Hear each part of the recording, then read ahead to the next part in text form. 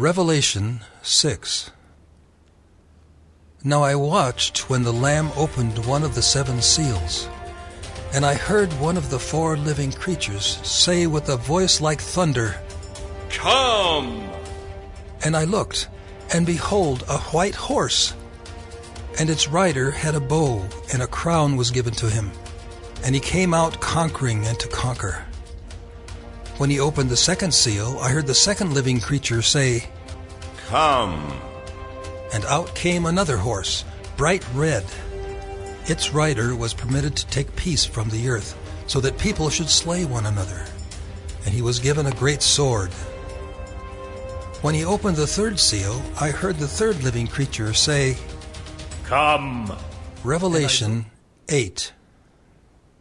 When the Lamb opened the 7th seal, there was silence in heaven for about half an hour. Since the video doesn't match what's being read, you're all confused, so allow me to read the scriptures for us. Revelation chapter 6, we have the first 6 seals as we read from God's word that says, Now I watched when the Lamb opened one of the 7 seals, and I heard one of the 4 living creatures say with a loud voice like thunder, "Come!" And I looked, and behold, a white horse, and its rider had a bow, and a crown was given to him, and he came out conquering and to conquer. When he opened the 2nd seal, I heard the 2nd living creature say, "Come!" And out came another horse, bright red. Its rider was permitted to take peace from the earth, so that people should slay one another, and he was given a great sword. When he opened the 3rd seal, I heard the 3rd living creature say, "Come!" And I looked, and behold, a black horse, and its rider had a pair of scales in his hand. And I heard what seemed to be a voice in the midst of the 4 living creatures saying, "A quart of wheat for a denarius, and 3 quarts of barley for a denarius. And do not harm the oil and wine."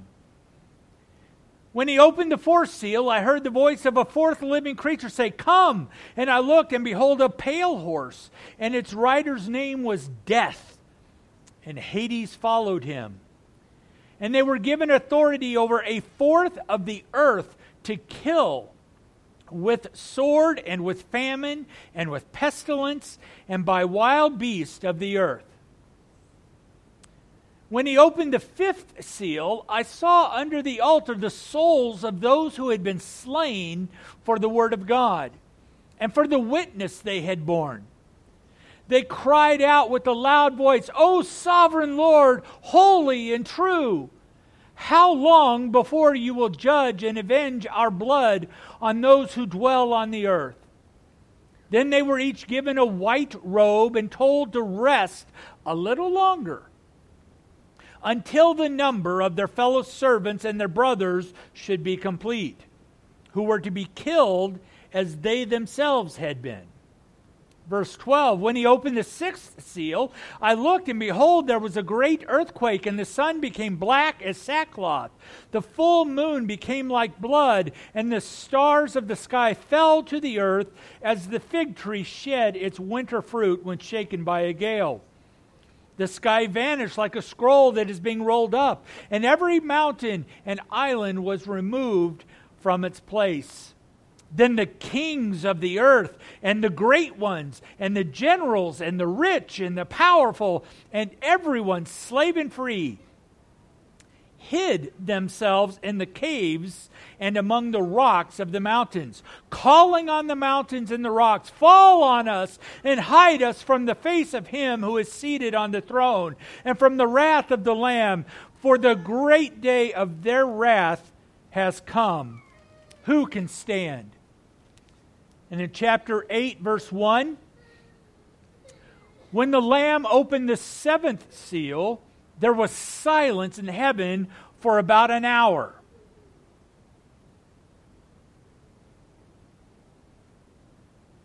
Then I saw the 7 angels who stand before God, and 7 trumpets were given to them.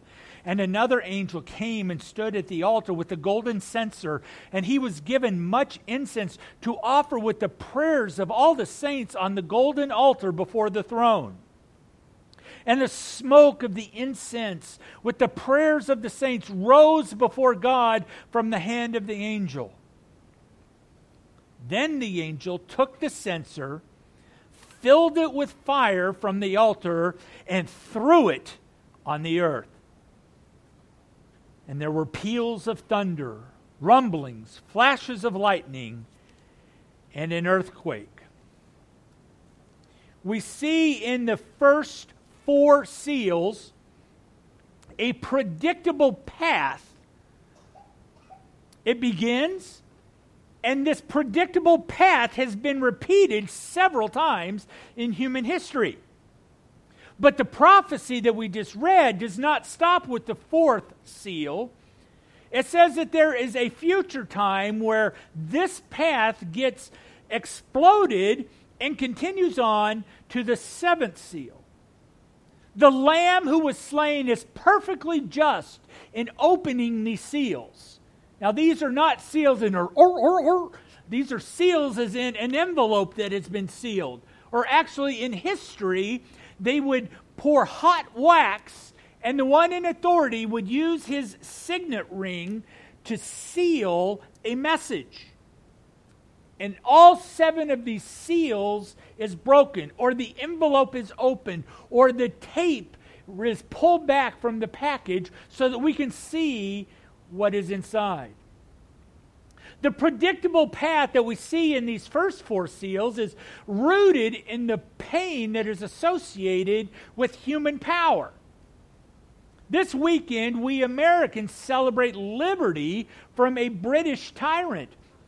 But as long as we are in a fallen world, frequently we find ourselves just exchanging one tyranny for another. Because the one who appears to be a liberator often becomes intoxicated by power, and he passes on to others the pain so that his or her prestige can be maintained until another liberator arrives. We have learned that political freedom has limitations because one's liberties end where another's begins. World leaders posture for prominence by expanding their personal influence. But when 2 leaders expect to influence the same region, the same property, the same people, conflict is inevitable. We've seen it repeated in history, and John prophesies through a vision that it's only going to get worse. John sees a future day that was prophesied hundreds of years before his first breath. For us to understand Revelation 6, 7, and the beginning of 8, we actually need to go all the way back to Daniel chapter 9, where Daniel made a prophecy. Matthew chapter 24, where Jesus declared a prophecy. And then we see Revelation 6 through 22. And all 3 of these passages of Scripture, given at different times in history, tell the same story. Daniel 9 begins by talking about a period of 69 weeks. 69 times 7 days in a week gives us 483 years that appeared between Daniel and the time of Christ. But Daniel talked about 70 weeks. So we saw the 69, and then we're told that there is a time of the Gentiles, kind of a pause between 69 and 70. And during this pause, the time of the Gentiles is where we are right now in God's history.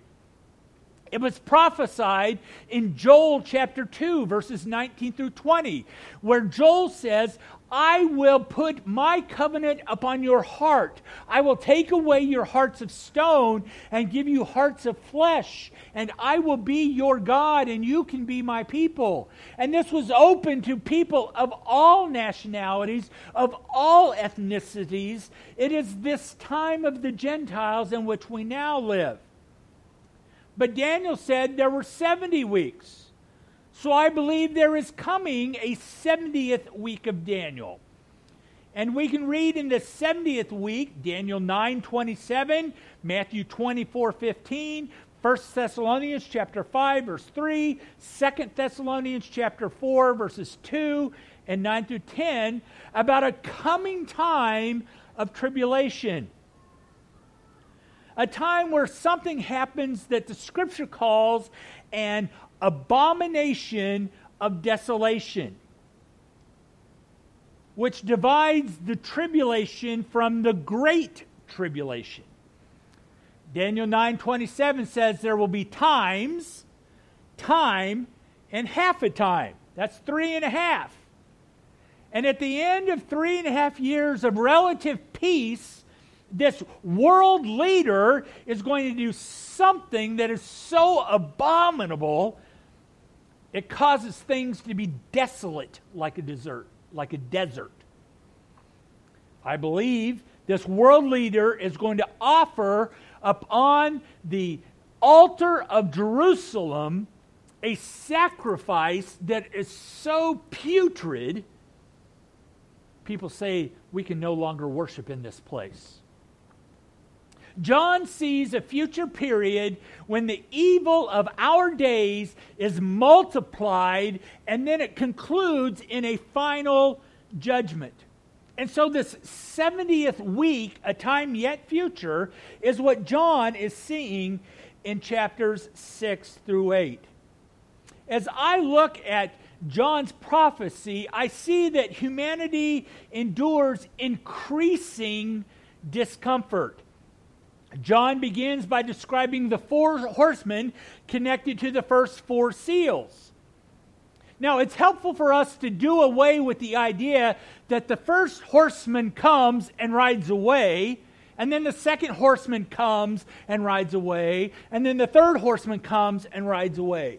I believe what this is telling us is the first horseman comes, then he is joined by a second horseman, then they are joined by a third horseman, and so we actually see the effects of these seals growing and growing as time goes on. I see new challenges that emerge, new discomfort that is endured by humanity during this great tribulation. Quickly, we look through Revelation chapter 6. The first is a white horse. And it is described that the rider conquers. But notice, if we look in these verses, he had a bow, but he had no arrows. I believe this is describing some world leader who wins the battle of public opinion, but he has no military to back up what he says. There's no military action, but yet he is considered a conqueror because he said he was.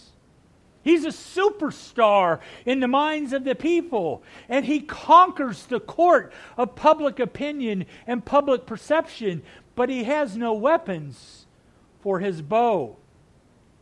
But along comes a second horse, and the second horseman brings along conflict. He doesn't only conquer the mind, but he brings conflict between the natures.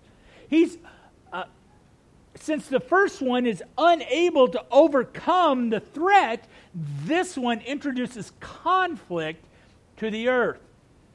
And intimidation often forces a bully into action so that the bluff becomes a conflict. Verses 5 and 6, we see the third seal, a black horse. This is where a rider constrains the ability to grow crops. The food supply is constrained. Now, this is the inevitable result of war. The inevitable result of war is that there is famine and distribution limitations, as we are now experiencing in response to conflict in another part of the world. One personality says, hey, I'm in charge, and another personality says, no, you're not, and a conflict began. And after their conflict, we now experience the global constraints of crop and of food. Fourthly, there was a pale horse, and this rider distributes casualties, not only from the devastation of war, but also from the lack of food, from the lack of nutrition. And so we see death increasing as the casualties multiply. As resources are diverted to the war effort, others experience unintended side effects like disease and plague that is extremely terminal. Our hearts were shattered this week when we learned of dozens of migrants who perished in the back of a semi-trailer. Regardless of their immigration status, desperate people take drastic measures, and the unintended consequences is that many unnecessarily perish in the process. And I believe when we see the first, second, and the third horse, war, and there's famine, and people begin to act desperately, and so the black horse tells us that many die as unintended consequence from the conflict and the famine. Then the fifth seal takes us to heaven, takes us to the site under the throne of God where we hear the cries of the martyrs. Those who have been killed for their faith cry out, "Oh Lord God, how long? When are you going to make things right?" And these three verses get expanded in chapter 7. See, when we experience distress, our inclination is to rush the move of the hand of God. When we are distressed, we say, "God, act." When we are distressed, we cry out, "God, do something." But God is not moved early. Because even if we see the pain, He sees the final prize. When we are wrapped up in the pain of our experience, He sees the final prize, which is paradise forever. And we'll give more about the cries of the martyrs in chapter 7 in a moment. The sixth seal opens. And what we have is calamity on a global scale. Not an isolated tornado, not a hurricane in one place, not a tidal wave or a typhoon somewhere else, but all over the world we're seeing cataclysmic calamity on a global scale in verses 12 through 17. So if the fifth seal looks up to heaven and looks behind the lines to see those who are in God's camp, this sixth seal looks at earth, and we look behind the lines, and we see those who are aligned with Satan and the calamity that they experience as they realize they have aligned with the wrong side. They thought their power, their policies, and the prince of the air were going to give them the ability to be victorious. But what happens, all of a sudden in verses 12 through 17, the people say, whoa, we underestimated the enemy. God's wrath is so much more powerful than anything that we can muster. And so they're hiding in the rocks and the caves and say, we'd rather die in an earthquake than endure any more of His wrath against sin. Lifetimes of mocking and belittling the God of the Bible are now revealed to be empty claims that they held on to. And the devastating calamity of the workers of evil in chapter 6 are contrasted to the experience of God's power and God's protection in chapter 7. In chapter 7, we're introduced to the reality that humanity experiences different circumstances. And two of those circumstances are, first, God seals with his power the witnesses that he has appointed. Before the climate changes, before the calamity falls, God says, before all of this happens, I'm going to set apart and I'm going to protect a group of witnesses who are going to continue to serve my purpose. And that's why verse 3 of chapter 7 tells us that these witnesses are sealed by his power. Rather than gloat in the destruction of the wicked, which we would think would happen, the very nature of our God is to rescue them, to rescue the evil people from their pending doom. And so I believe those who are carrying on the ministry of God, the servants of God that we read about here in chapter 7, are doing the very work of God, calling people, repent and turn to God. If you turn to God, you can avoid the destruction where you are headed. And those who are proclaiming this message, who are spreading God's grace and his mercy, are sealed from the attacks of the enemy. But not all are protected on this earth. Because not only do we see these witnesses who are protected, but the second part of chapter 7 tells about the martyrs who are not sealed by his power, but they are sheltered in his presence. They're under the very throne of God.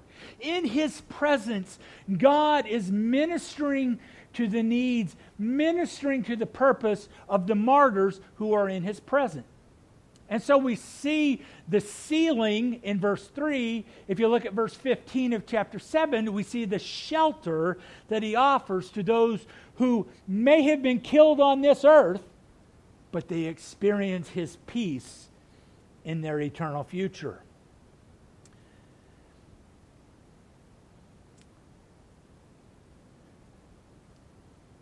I believe that oftentimes today, we tend to cry out for God to make our life more comfortable. Unfortunately, many view God like a genie in a bottle, like Santa Claus at the North Pole. God, you exist to make my life what I think my life ought to be. However, Jesus says, please let this cup pass from me. However, not my will, but yours be done. In Daniel chapter 9, Shadrach, Meshach, and Abednego says, I want you to know, Nebuchadnezzar, we're not going to bow to your idol, because our God is able to deliver us. But even if he doesn't, we will not bow to your idol. And the Apostle Paul says in Philippians chapter 1, if I am to live in the flesh, that means a fruitful labor. He says, if I'm on earth, I will be God's servant. Yet, I don't know if I want that choice. I'm hard-pressed between the choice because my desire is to depart and to be with Christ, because that's far better. And so Paul says, if I'm here, I'm going to do God's work. If I'm there, I'm going to experience his presence. But whatever, I am going to be one of God's. And we get to make that choice ourselves. Are we going to be one of God's?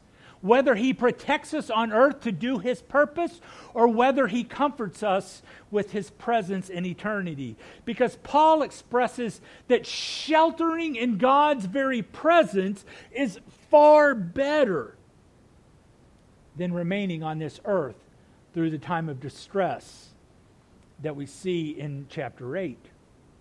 Because in chapter 8, the 6 seals have already been opened. But in the beginning of chapter 8, humanity encounters global devastation as the 7th counter opens. 7th seal opens. And as this last envelope is opened, the box is pulled back, the first response is silence. The calm before the storm. When I first went to college in Chicago, this Kansas boy was in a dormitory of young men from all over the world. And early in my first year, a rainstorm blew into downtown Chicago that was unlike any that had ever been experienced by my California friends. And as the wind blew against the skyscrapers and the clouds whirled, my friends from California began to fear, is this going to be one of those Midwest tornadoes that we've heard about? Well, as a self-respecting Kansan who uses a tornado siren as a warning to go outside and see for myself, I was able to comfort my fellow freshmen from California. I says, you don't have to worry as long as the wind is blowing. But when it gets real still, and you see that wall cloud forming on the horizon, then it's time to get concerned. And I believe as the seventh seal opens, we get that silence, that calm before the storm as the wall cloud forms. And in that silence, the prayers of God's people are pouring out to God, because those who have gone through the first 6 seals are still on earth, and they're praying for others. God, protect us. God, save my friend. God, save my neighbor. God, save the guy down the road. Be gracious to him. And these prayers are being poured out before God that we see in verses 3 and 4. Because if the servants of God mentioned in chapter 7 are doing anything like I think they are doing, they are filled with compassion and they are praying fervently for the repentance of their fellow man. And chapter 8 says these prayers are being poured out before God. So after the silence and after the prayers, finally the 7th seal brings out a complete wrath. The prayers that had been brought before God, the censer is then filled with fire and poured out on the earth. For all of those who are holding on to some sort of a one-world utopia of equality, equity, and kindness, the prophecy of Daniel, the words of Jesus, and the vision of John portray a very different future. We've traveled many times on the beginning steps of that path that is portrayed in these 7 seals. But I believe that what John saw, what Jesus prophesied, is true. See, John saw the seals sequentially like this: 7 seals, the verses through Revelation 6, and then in chapter 8, verse 5. Thanks to J. Dwight Pentecost and his book, Things to Come, you can look next to it and you see what Jesus said in Matthew chapter 24 follows the very same progression of what John saw. And so I watch the news around me, and I'm not saying that this is happening right now, but I do see the first 4. We saw a world leader who didn't have enough weapons, but yet he won the world's confidence. And then conflict started from somebody else. And so we had the conqueror and then the conflict. And right now we're experiencing the constrained resources, which is also leading to casualties as refugees relocate. I believe there's coming a great tribulation before God pours out his wrath. And we can see how the first 4 seals progress. And so I take great confidence that seals number 5, 6, and 7 are just as real. And they make just as much logic as what we see on the news around us today. There is a coming judgment against sin. And right now we have the privilege of promoting God's kingdom as number 1. We make sure that we are worthy, that we are living in a manner worthy of his calling. And after I make sure that I am living worthy of his calling, secondly, we get the opportunity to call our neighbors to accept the forgiveness of sin. The forgiveness that is only available through the shed blood of our Savior. Revelation 6, 7, and 8 tells us about a day that is coming, that there will be a pouring out of wrath upon sin. But in the meantime, we have a job to do. My prayer for us this morning is that we would use our freedom to freely spread the gospel that we have freely received. If you want to use your independence to freely share the gospel of Christ, I invite you to stand with me as we sing number 447 in our hymnals as Miss Jan comes to lead us. Freely, freely you have received, freely, freely give.